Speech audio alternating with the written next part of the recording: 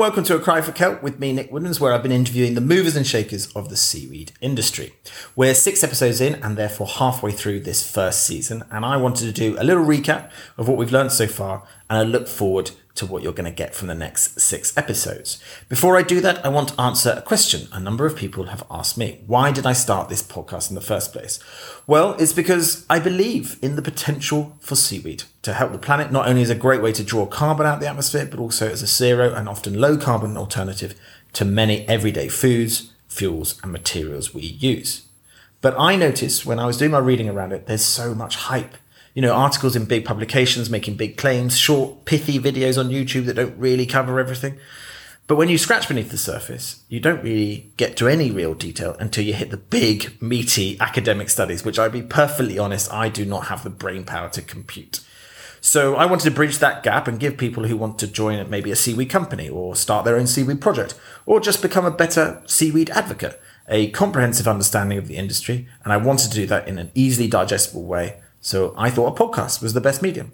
Now, I couldn't do it without my lovely guests, and I owe them a big thanks. We had Petra from Hortimari, who walked us through the seaweed breeding process. We had Kyla from Kelp Crofting, who told us what life was like as a seaweed farmer. Rob from Biosphere North Devon presented a really compelling vision for a vertically integrated, localized seaweed industry. David from CH4's explanation of how seaweed can mitigate methane emissions was equally as compelling.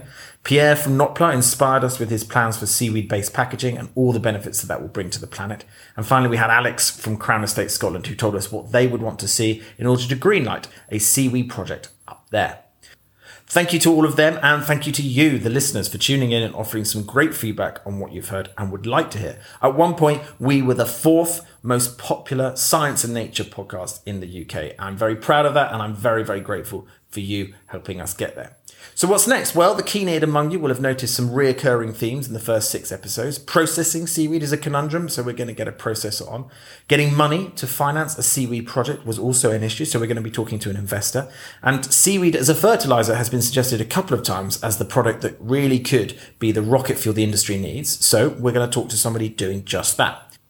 We'll also be exploring the controversies around carbon credits, among other ESG type claims, like how do you quantify seaweed as a bioremediator, i.e. how does it help the water and the ecosystem around it?